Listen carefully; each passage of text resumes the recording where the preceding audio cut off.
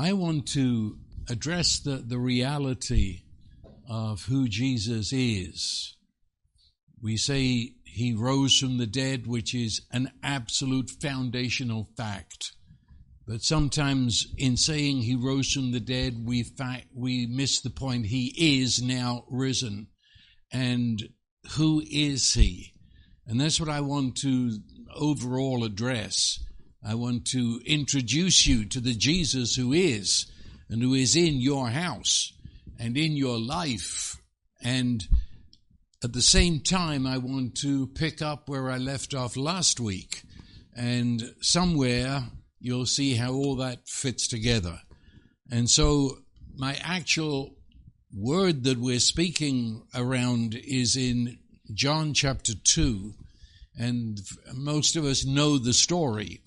It says, on the third day there was a wedding in Cana of Galilee, and the mother of Jesus was there. And the wine ran out, and she comes to Jesus and says, they have no wine. Jesus said to her, woman, what does that have to do with us? My hour has not yet come. His mother said to the servants, whatever he says to you, do it. There were 6 stone water pots set there for the Jewish custom of purification. They each contained 20 or 30 gallons of water. Jesus said, fill the water pots with water. They filled them to the brim. And then he said to the servants, draw some out now, take it to the head waiter. So they took it to him. When the head waiter tasted the water, which had become wine, he didn't know where it came from. Only the servants knew they'd drawn the water. The head waiter called the bridegroom and said to him, every man serves the good wine first. And when the people have drunk freely, then he serves the poorer wine. But you have kept the good wine until now. This beginning of his signs Jesus did in Cana of Galilee, and manifested his glory, and his disciples believed in him. That's the story, and as I said, everybody sort of knows the story, but I want to look at it head on. It's a story that everybody knows and maybe nobody knows, so I'll have to say, let me take you to the wedding in Cana. Let's go there and find out exactly what is happening. And in that we would have to climb a few big hills. It was in the hill country. Cana is up the Sea of Galilee, then you go up into the hills. It's about the same as Bandera. It's not much different to Bandera, actually. It's a country town, country people, wonderful place. I've been there, and if you were with me on that trip, you know all about it. Still there, just almost the same exactly as when Jesus went there. The hill country of the Galilee, Cana of the Galilee. It was the beginning. No one at this point knew Jesus. He had been to the wilderness. Having been baptized by John, he had met Satan and the temptations and the overcoming. Now he returns, and on his way back, he is collecting disciples. There's 6 of them now who are following him. And he's on his way back home up into the further hills of the Galilee to the north. But it's a marriage. And it's a marriage in Cana that it would appear that Mary, the mother of Jesus, they were relatives. I say that because there were no professional wedding planners, but Mary seems to be the wedding planner for this wedding. It would highly suggest she was a relative, which would make Jesus a relative too. And here they are. She had authority. If you remember what I just read, she just goes into the kitchen and says to the servants, whatever he says to you, do it, and they immediately comply, which suggests she had authority. She was in charge of the catering and therefore in charge of the bar, the wine, And so there it is. Of course, really, in a Jewish wedding, the bridegroom was responsible for the wine. The bridegroom made sure there was enough wine for the whole feast. And so when they ran out, the bridegroom was the one who knew they'd run out. And he then told Mary, because she, as I say, seems to be, that's her department. A Jewish wedding lasted 7 days. It was no flash in the pan. It was 7 days. And throughout that whole 7 days, there would be endless visiting from endless relatives from all over the countryside. And there would be endless parties. Not necessarily one long party, but endless parties within the visiting. And there would be much dancing. The word rejoice, which is a Hebrew word used to describe such times, rejoice means to leap in the air, spin around as you leap, and come down dancing. And they did it they would be more like, do they call it the conga here, where everybody's holding everybody and going around in circles and holding hands and jumping together, and it's very community dancing. That goes on for 7 days. 7 days of rejoicing, 7 days of party, 7 days of visiting. And of course, for that whole week in the village, the bride and the groom are named the king and queen of the village. And into that, Jesus had been invited, suggesting he was a relative too. And it's his first miracle. As I say it again, no one knew Jesus up until this point.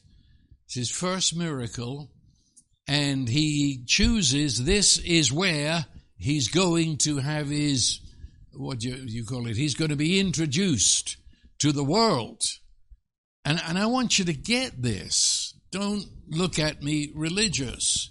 Jesus, God incarnate, is going to come on stage. He's going to be introduced. And this is how he does it.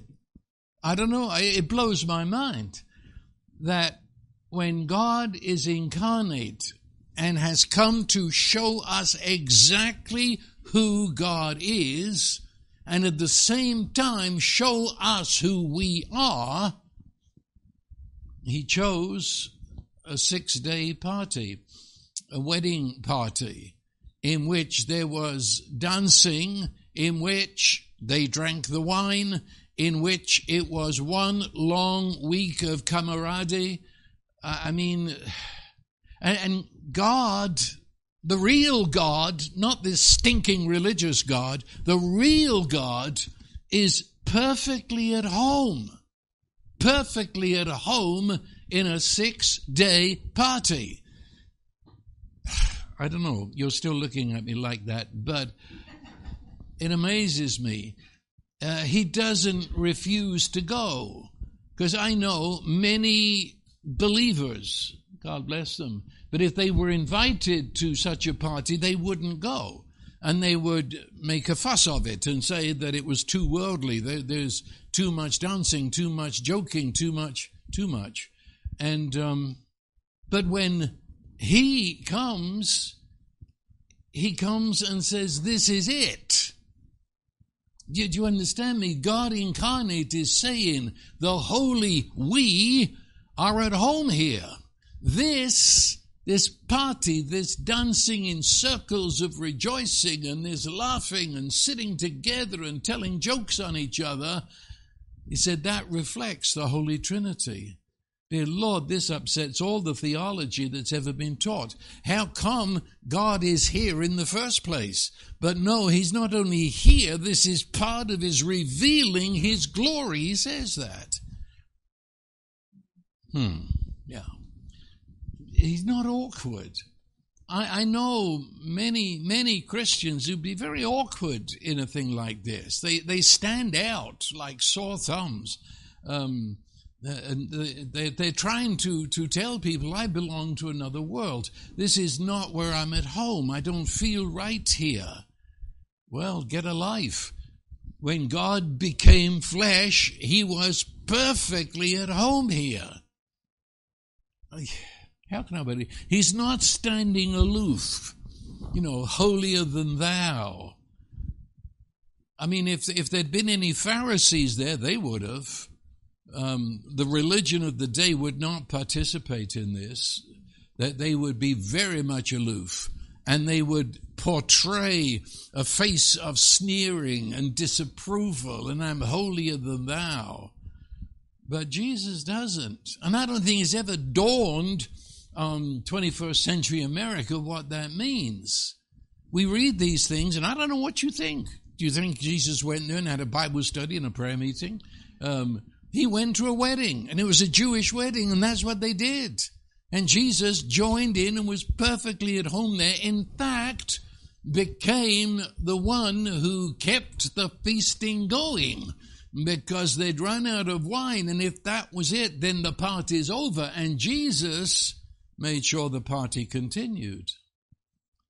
And of course, this was only a foretaste of later on when he would sit down and eat and party with tax collectors who were the scum of the earth, the mafia boys of the day, and Jesus felt perfectly at home. Boy, is this place silent. It's go there, come on, go to the wedding. I mean, sit there and see the eating. I mean, 6 days of eating, yeah.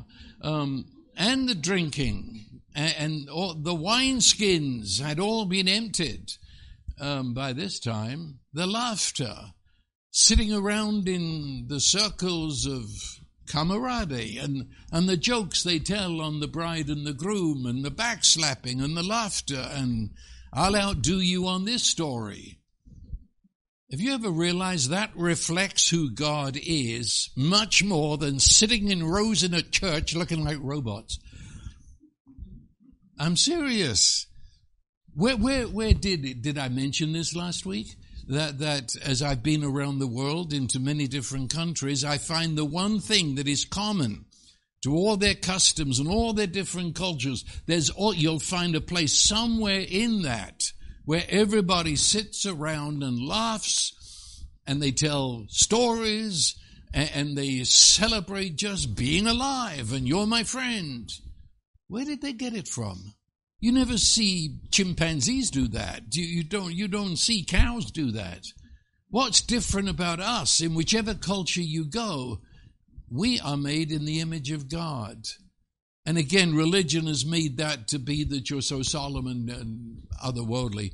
Image of God means sitting around, loving each other, laughing with each other. Okay. That's what they were doing. And of course, in the middle of all that, the dancing. And as I said, the Hebrew dance of spinning and dancing in great big circles. It was there. But because it was who they were and because of their history, there was a great sense of covenant, which is something forgotten in our Western wedding services. But it's the same. We've taken what they did into our wedding. But it's a time of covenant, that they're entwining two lives into covenant with God and his promises. And in all of that, as you're sitting there, you would discover Jesus coming over to you, grabbing your hand and saying, let's dance. And he would be the one whirling around the room and carrying you with him.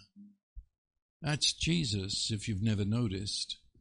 This is not the kind of party that is just a numb emptiness. This is a party in celebrating who I am and who God is as one with us in this life. It's God with us in the most detail of life, delighting with us, laughing with us, uniting with our humanity. That is what the incarnation means. And I have to say it, and then I'll be done with it, but religion does not understand that. And if you have been among the religious, or God forbid you are such religious, you would find yourself solemn. There's something terribly religious and pious about solemn. God forbid you crack a smile. I mean, this is heavy business, so you've got to be unsmiling. You've got to be serious. We're talking about God. And that's religion. That is religion. And it's religion as everybody thinks of it. It's serious because you're burdened with this dark cloud. And it's a dark cloud of disapproval because the person religion believes is God disapproves of us. And so when you are shamed, what do? We pass it on and shame somebody else. And so religion is based in the shame, God's disapproval. And what do we have to do if we're religious is pass it on and make everybody else feel ashamed and disapprove of them. Religion sees God as dealing with big stuff. You know, if you're going to be religious, then you deal with eternal salvation, which to the religious involves heaven and hell. And that's about it. That all happens when you die. And so you don't talk much about now. And of course, at the center of religion is the day of judgment, when you're going to be judged for all that you've done and not done. And all of that is what we think about. John Wesley, and I like John Wesley. John Wesley, the founder of the Methodist Church, he's a great guy. But he had a school of children, and he would beat the children who laughed because he said, you're not serious enough. You're not thinking about death and hell. That's in his writings. And so, yeah, you're looking at me now. Now I'm getting a response. Yeah, but that's religion. Religion is removed. It's annoyed with disgusting human activity, like a wedding, like a birthday party, like graduation. Oh, get rid of that. Get rid of that. No, we've got to think about serious things. And so it's totally disconnected from the daily grind of work. It means, indeed, you think about it for an hour on Sunday and wipe the cold sweat off your brow when you get out. It's done because it's totally disconnected. There's nothing to do on Sunday morning with Monday morning. That's another world. That's another. Religion has it's disconnected. So therefore, you'll never find religion getting excited about what's happening in your life. God of religion never cares about what happens in your school, never cares about your wins in football and baseball and cheerleading. It doesn't bother her. What's religion got to do with that? You're going to hell anyway. I mean, who cares? That's religion. But the real God who came to us in Jesus goes to a party for 6 days and dances and sings and tells jokes and slaps people on the back. That's God? Yes, that's God. He said, he that has seen me has seen the Father. He is absolutely tied in with the little joys that make up our life that we've been taught are of no concern to God. But that's why I want to talk, and it's his first miracle. First one. As if to say, well, I'm here, now let's get it straight. This is, I'm setting the scene here. I'm arranging the furniture on the stage. This is the way this is going to be. And it's a window, I say it again, into the incarnation. You might have heard that word, incarnation. It means God actually became human without ceasing to be God, so that we would see what God was like in a human being. And here he is, totally immersed in our little lives. And I say that. I mean, this couple, do you know their name? No, nor do I. Nobody ever did. I mean, the book was written 2,000 years ago, and nobody's ever found out who that couple was. Just a couple of, ranchers in Bandera. I don't know who they were. They just went to Bandera High School and then they got married. I don't know who they were. Do you see this? You couldn't get more mundane, more ordinary. In the eyes of some people, you couldn't be more not important. It's just what it is.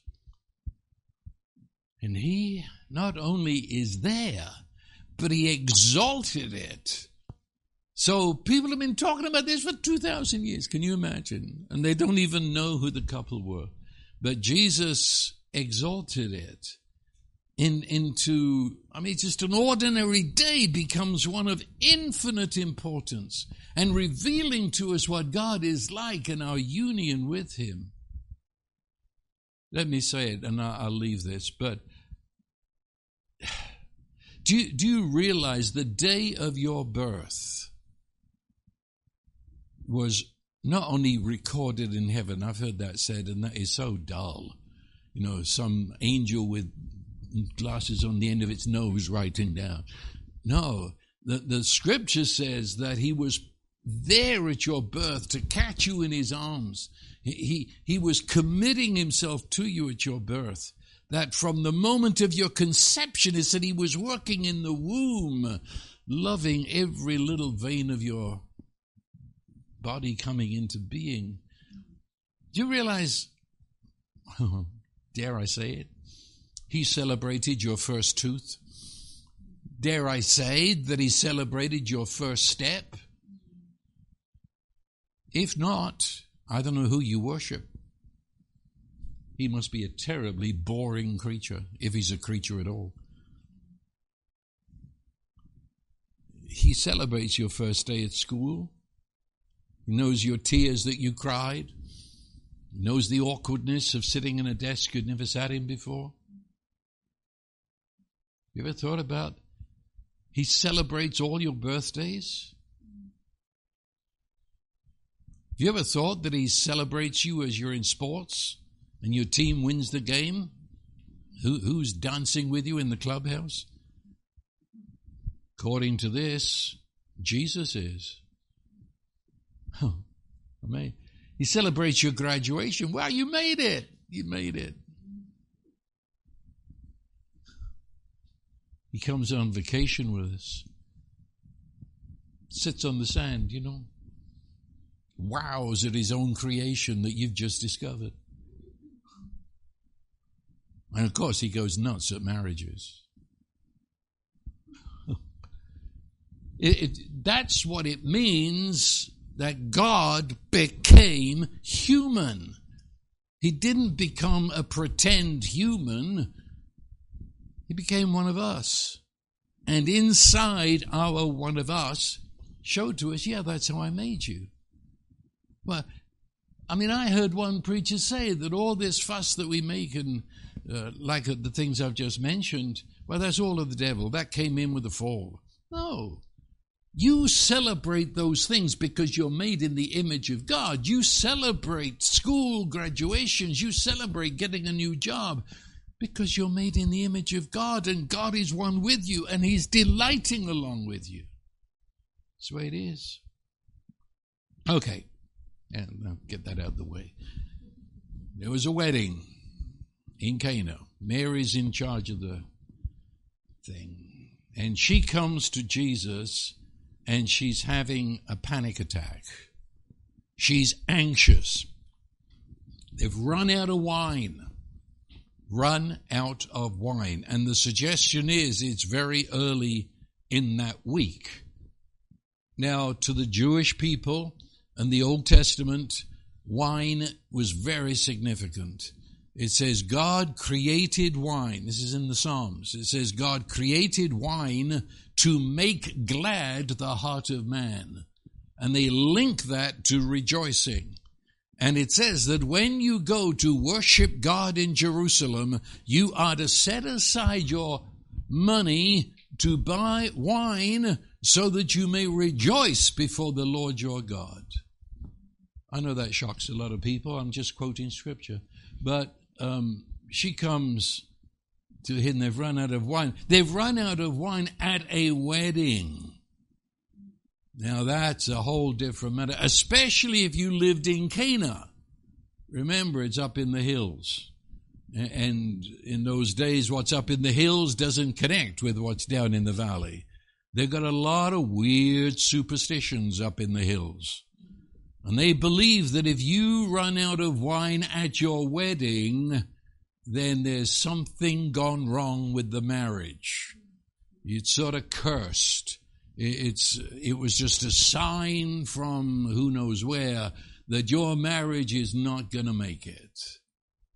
You say, that's daft. Yes, it is. But they believe that. And it's interesting how the compassion of Jesus doesn't argue with that. He doesn't have to say, well, you're being stupid. You just ran out of wine. No.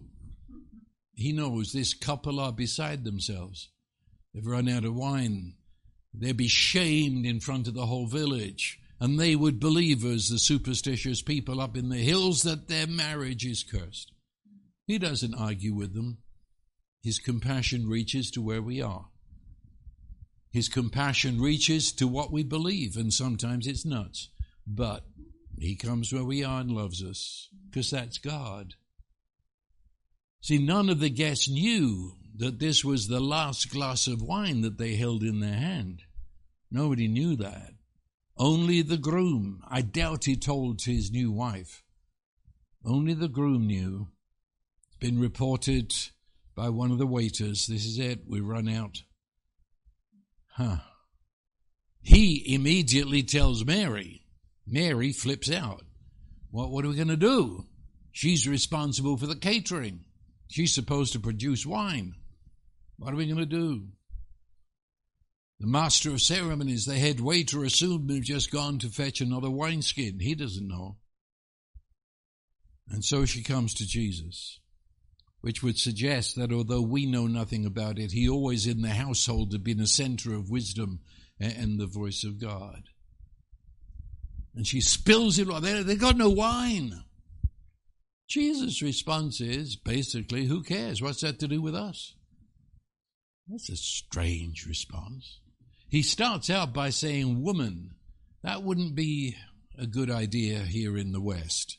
But if you're at a Jewish wedding, that's the highest word of respect. Woman. He's calling his mother Mary woman. That gives a clue. But actually goes all the way back to the Garden of Eden when God created man, and when man looked at himself, he called himself Ish.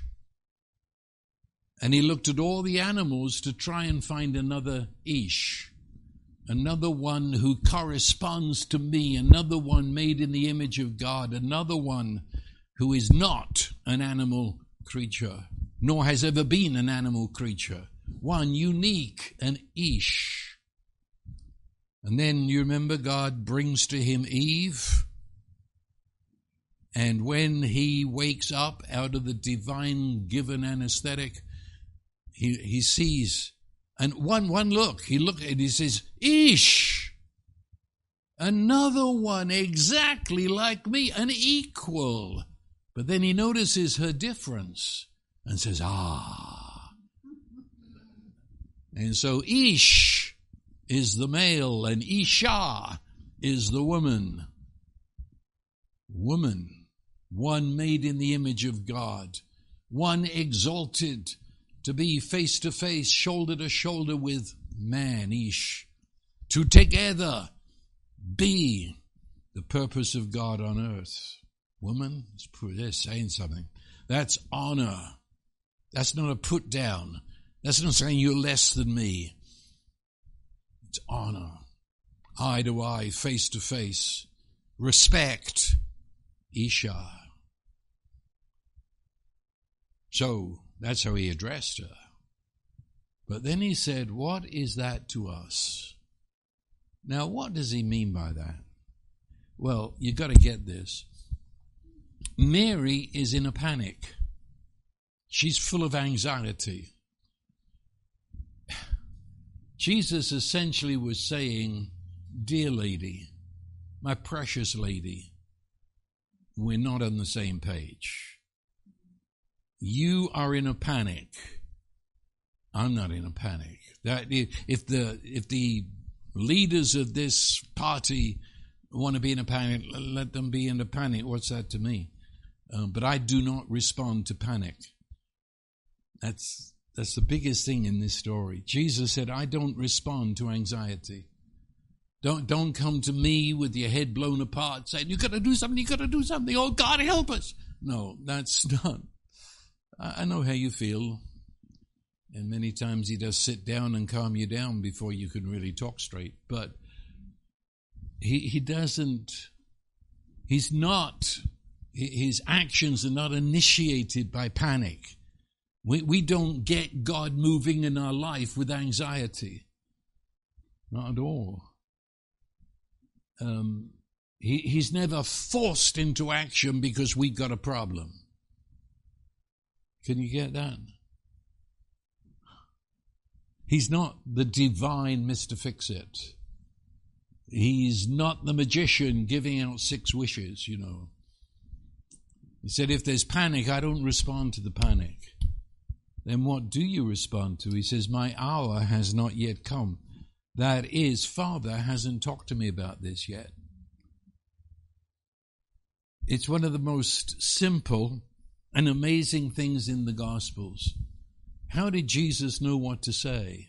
Because he became one of us to show us how life is supposed to work. He became one of us. He said, I don't do anything unless I see my Father do it, see God do it. I don't do anything unless I hear him say it. And I don't believe that means that he had visions of something happening. It was simply in the moment. His attitude was, what are you doing, Father? What are we doing? What are we doing? And to then immediately act on the answer to that. And if you're wondering, there is an answer to that. You ask that question and he has an answer. Quiet, doesn't talk with flashes of lightning and loud booming voice.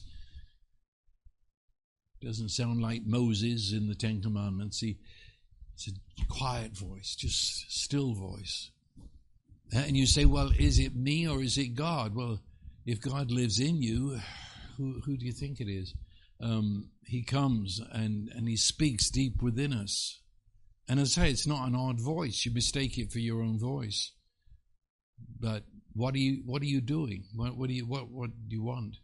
And so his mother comes, and she's anxious, and she's portraying and bringing into the area all the concerns and all the anxiety and all the shame and all the terrible things of the people of the feast. And Jesus said that's nothing to do with us. We operate not from the pressure of the people. We operate from what is Father doing. What did Father want me to do? And almost immediately, she gets it. She gets it. She understands. And she leaves it in his hands, confident that Father will say what to do. But right now, he's saying, I'm not responding to your panic. Okay, then I quit the panic. I just go and tell the waiters. And she goes to the servants. And she told the servants he's in charge of the kitchen. And then whatever he says to you, do it. You ever ponder that word, whatever? Why did she say that? Whatever he says to you, do it. I mean, very quickly the suggestion is he's going to say something that is going to unnerve you. You know, if he said, put on the coffee, well, okay, no problem. But when she says whatever, that's outside of coffee and tea making. That's outside of scrambled eggs. You know, whatever, he says, be ready for anything. It's very unnerving. In fact, the whole jolly thing is unnerving to me because he says, my hour is not yet come. I say, my hour has come. Come on. I'm in no status of waiting around for you, whatever you do. But that's, Keisha saying, that he said it, we rest, whatever. And sometimes the path ahead is a strange whatever. Couldn't have been stranger than this. Whatever. Expect the unexpected. Whatever he says. Expect the unusual. She'd already been through something like this back at the home. You can see that. Now, have you ever thought what he might have done?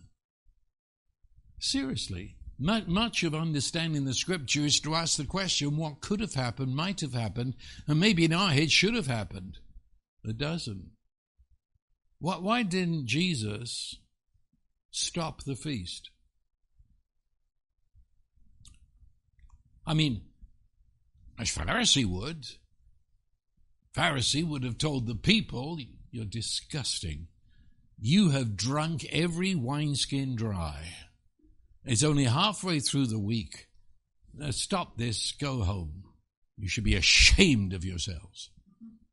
That sounds like a good, well, I won't say which denomination, but it sounds like something we've heard. Or he could have announced, there's no wine. Yikes.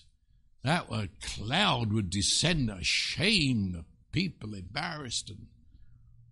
And then he could have called them to prayer and repentance.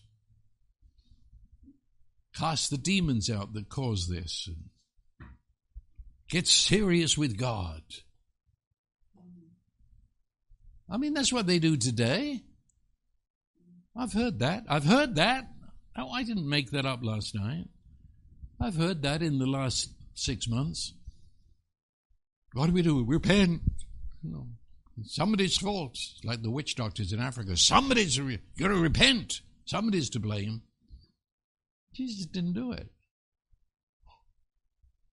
That's shocking. You've got to be shocked at the unusualness of Jesus and how absolutely irreligious he is. Or, of course, he could have been a charismatic. Go in and gather, stop everything, gather round. I am about to perform a miracle. I am a miracle worker. Everyone take notes.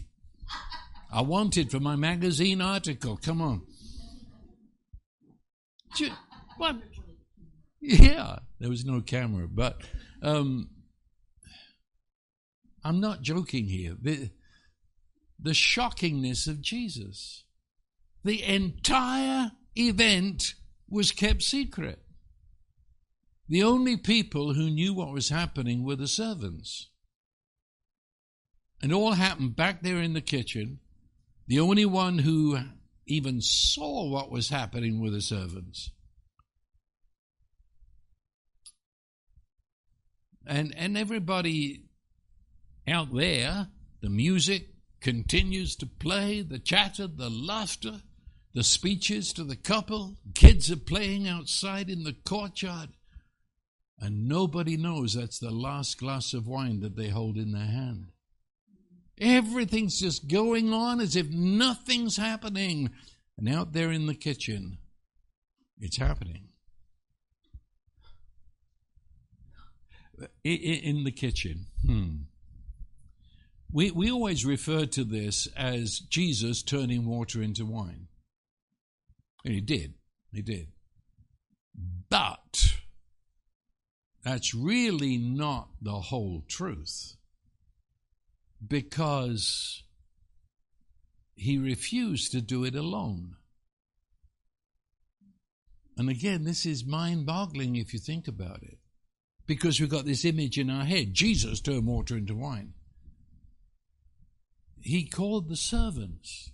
Again, what was their name? I mean, we should know the name. They were the ones that went and got the water. They were the ones that carried it. I don't know their name. Don't know. Everything's anonymous here. Only emphasizing the ordinariness of this. He goes to the servants. He refuses to do anything back there in the kitchen without the servants participating. The servants were part of this miracle. He said, I need these great big pots to be filled with water. Well, the servants, there's 180 gallons of water. If you work it out, it says it there. 180 gallons of water. He did. Jesus just stood there. If you can turn water into wine, you could have filled those pots with water with a snap of your finger. They didn't. Calls upon unnamed servants, go get the water. Oh, just a minute, it wasn't water. Did you notice that? It was the pots that were used for ceremonial washing. Today, I think, do they call it grey water? You can't drink it. It's not, what are they called, potable? It's water, but it's used just for washing. And that only just for washing in religious. What does that mean? Jesus says, fill the pots with water that you can't drink. So we're starting out with dishwater sort of thing.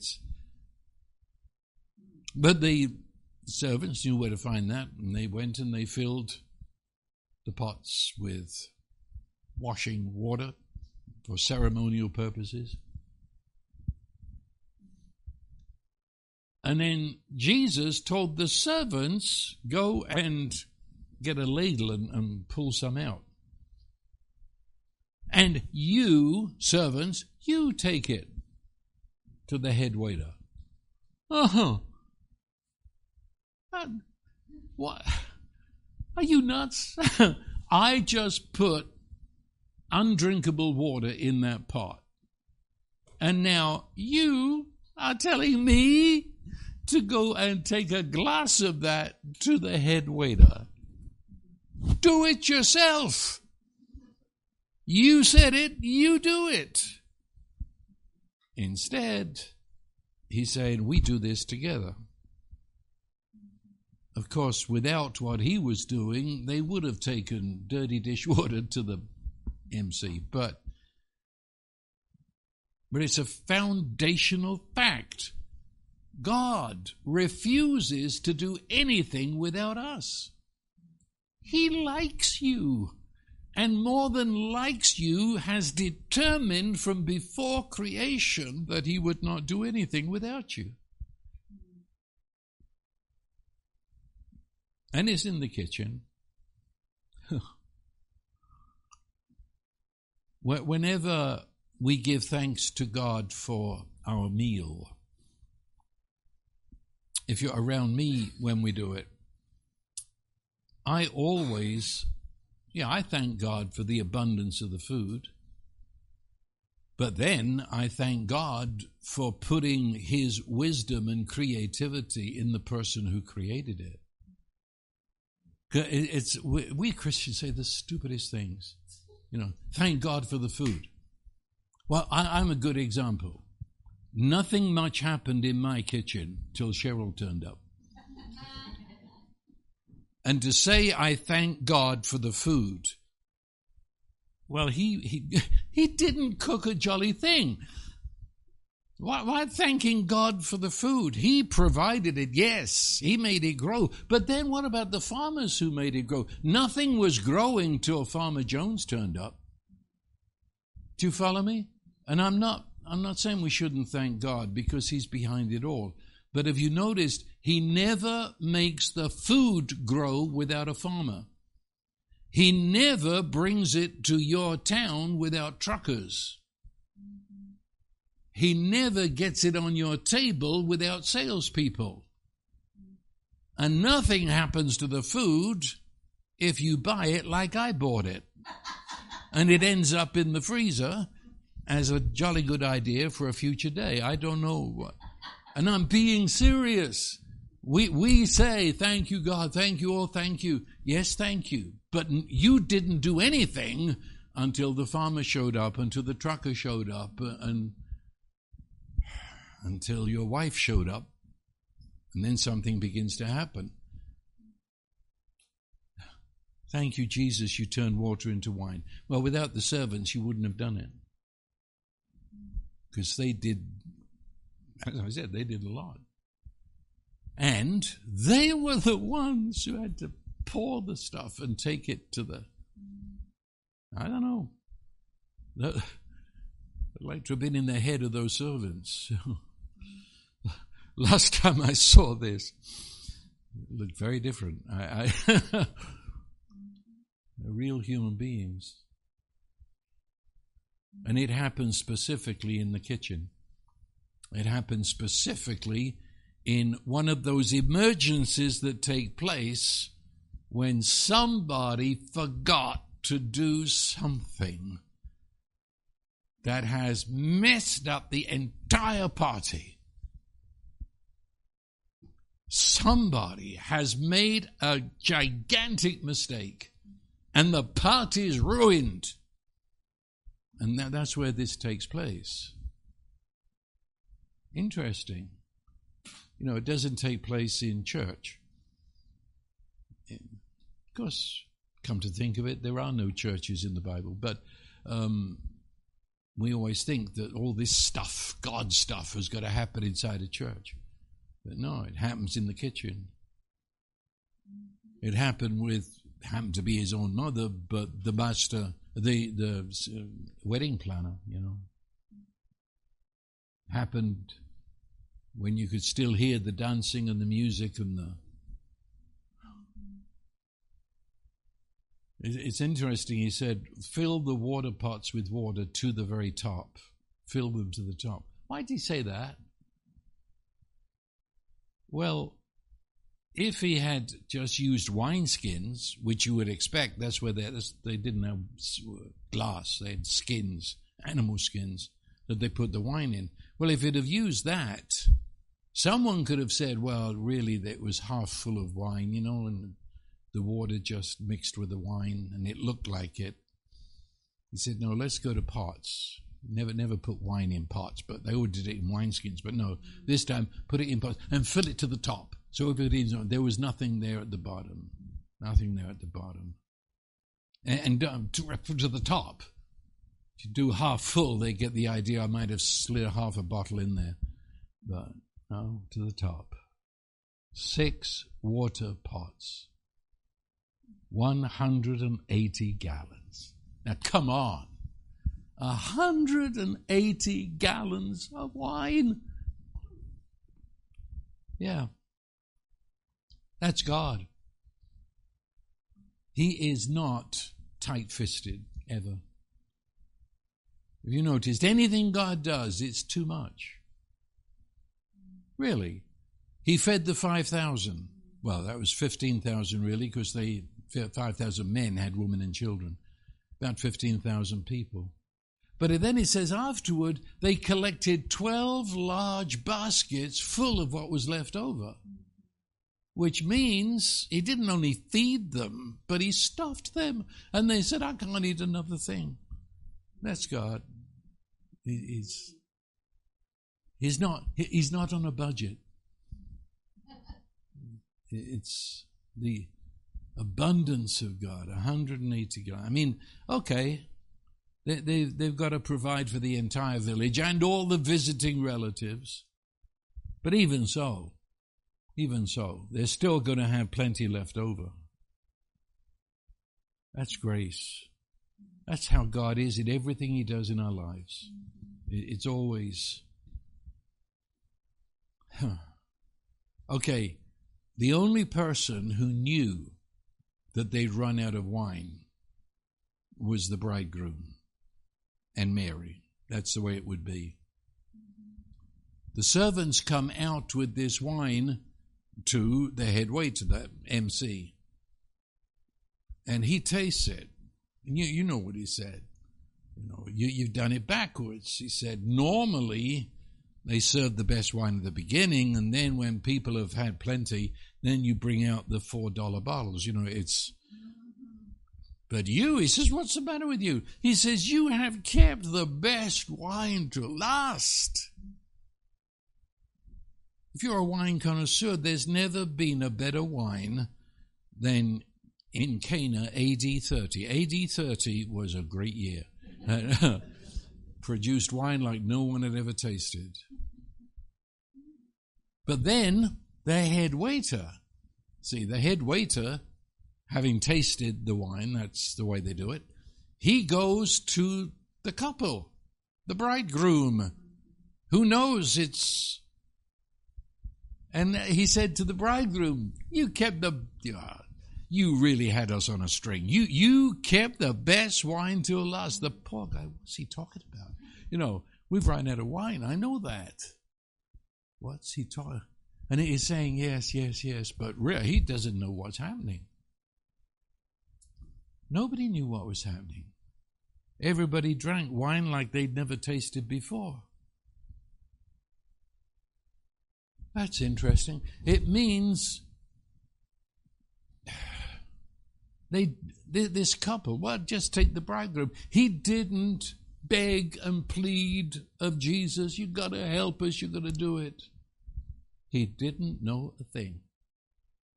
So he didn't agonize in faith.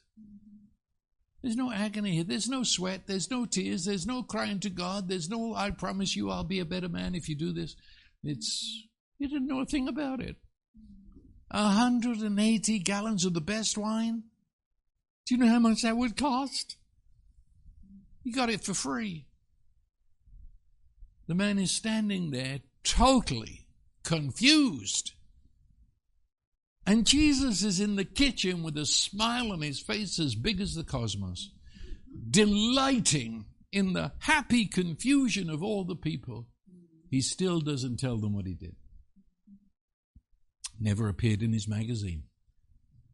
This didn't show up in print until nearly 100 years later. Oh, that's Jesus. And it says, in that it revealed his glory. What's glory? It's an old-fashioned word. It means that in this, he declared who God was. He revealed this is the real God. And this is what I'm into. There's no lecture on God. Rather, it was love doing God in the kitchen. And that's where the glory of God was seen. And so, in the kitchen, at a time of tremendous crisis, kitchen anxiety, in the ordinariness of our lives, that's where we discover who God is. If you go to Bible school, you probably lose any image of what God is like. But if you're in the kitchen and you know what this is talking about, you'll discover who he is. The word glory in its original language the prime meaning is to have an opinion. And so the glory of God is his opinion of you. Did you get that? The glory of God is his opinion of you. And I trust just in the last 45 minutes you've caught that. His opinion of you is shown in his opinion of what they were doing here and of this unknown, anonymous couple. His opinion. They were worth the attention and the action of God the Father and Son and Holy Spirit. And really, bottom line, if you're that couple, you'd come to a lot of conclusions later on. But on the day, all he did was save their marriage from shame. That's what it was. That's God. God is good. God is kind. And the word kind, do you know what the word kind is? It means useful love. It's love being useful. Don't sit there and tell me, I love you. Do something when I'm in pain. Do something when I've got a problem. Useful. Be useful. That's what it is. So you look at this story and you see his opinion of you. And as I say, for no good reason. Don't come to God saying, well, he's a good boy, he's tried his best. That's of no interest. God's grace is poured out upon people who are bad boys and have never tried to do a thing in their life. That's God, his grace. He doesn't reward anything, he just gives out of the fullness of his heart. So the miracle was just to bring an anonymous couple in the hill country some joy and happiness, while at the same time revealing who God is from before. And of course, after they got over the confusion and discovered what really happened, then why would he do that for us? We're nobodies, we're insignificant peasants. Why would he do that? Well, yeah, that's the point. You'll be saying that forever. I've got no answer to that. God, in a real human situation, real situation, providing in a real emergency for something that had gone wrong, but we never know who was to blame, because God's not into blaming either. He's showing that God is not disconnected from earth, but in him, joined to us, heaven and earth are married. In a sense, you're seeing another marriage going on here. Heaven, with all its provision and love, is married to earth in all its problems. I hope you can get that in the middle of the ordinariness of life, when you've made mistakes, you've left things undone, and now all hell breaks loose. And God just says, I love you, and I'm kind, and I'm gentle, and I'm with you. It's okay. Don't bring your anxiety. Just rest. I've got it. And he does it all without any effort. No effort. No sweat on anybody's part. The only one to have a little bit of sweat was Mary at the beginning, and she soon lost that. You know, when he healed people, he had to lay hands on them. But he didn't lay hands on the servants. Did all of that. They took the water, they carried the water. Jesus didn't do it. If it was demonic, he had to cast out the demon. But he doesn't even say a word. He doesn't say, water, be wine. No. Just put the water in the jug. Take the wine out. When did it happen? No word of command in the kitchen. Simply do it.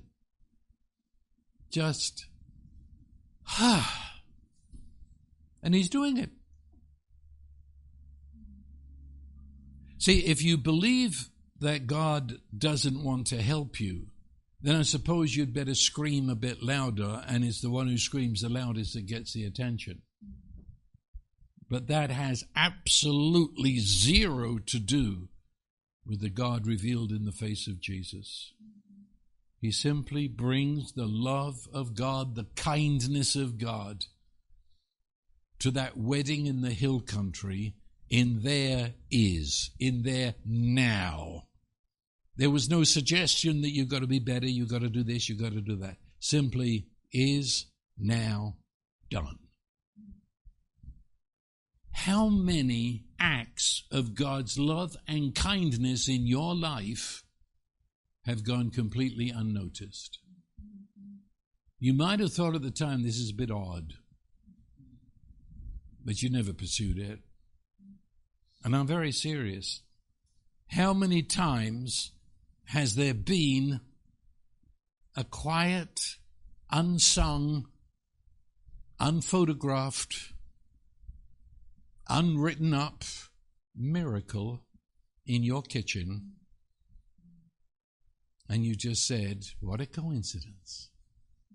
How many times has God done this, and you know nothing about it? And sometimes you put two and two together, and if you've got some holy common sense, you'll realize, yes, you'll know afterward. But I know people who get very upset because I didn't pray, I didn't have faith, I didn't beg, I didn't plead, I didn't repent, I didn't. No, he just did it. That's shocking, but that's God. He loves you. Rest in his love and realize what he's doing is just for you. Or as we left off last week, in all your ways acknowledge him, and he shall direct your paths. Learn to be in sync with Jesus. What's Father doing right now? Let me do it with him. What's Father saying right now? Let me say it with him. And sometimes he's not doing anything or not saying anything because there's nothing to say, only in our anxiety. And then you become a center. You become Jesus because he lives in you. And you walk into the kitchen lives of your neighbors and you are a center of peace. And you're a center of joy and a center of hope. And you bring the faith of God. It's the way it is. Well, we could say a lot more because that's only the surface of the story, just what the story was. Maybe we'll revisit it. But I've landed the plane. So it's time to go out to the kitchen and to recognize the presence of Jesus. It's not only in you, but he's in your kitchen. And that makes all the difference. And Father, for that we do thank you. We do thank you for how every person in our lives and every one of us carry some facet of your grace that we hardly know about, wherein we serve others and bring what you're doing to pass in their lives. And we thank you for your abundance. We thank you for 180 gallons, not just a glass or two, because you're always plenty too much, always. And so we commend our lives to you, that you shall be revealed in us and through us, as well as for us. And your abundance shall be tasted by a multitude who never knew where it came from. Thank you, Lord Jesus Christ. Amen. Amen.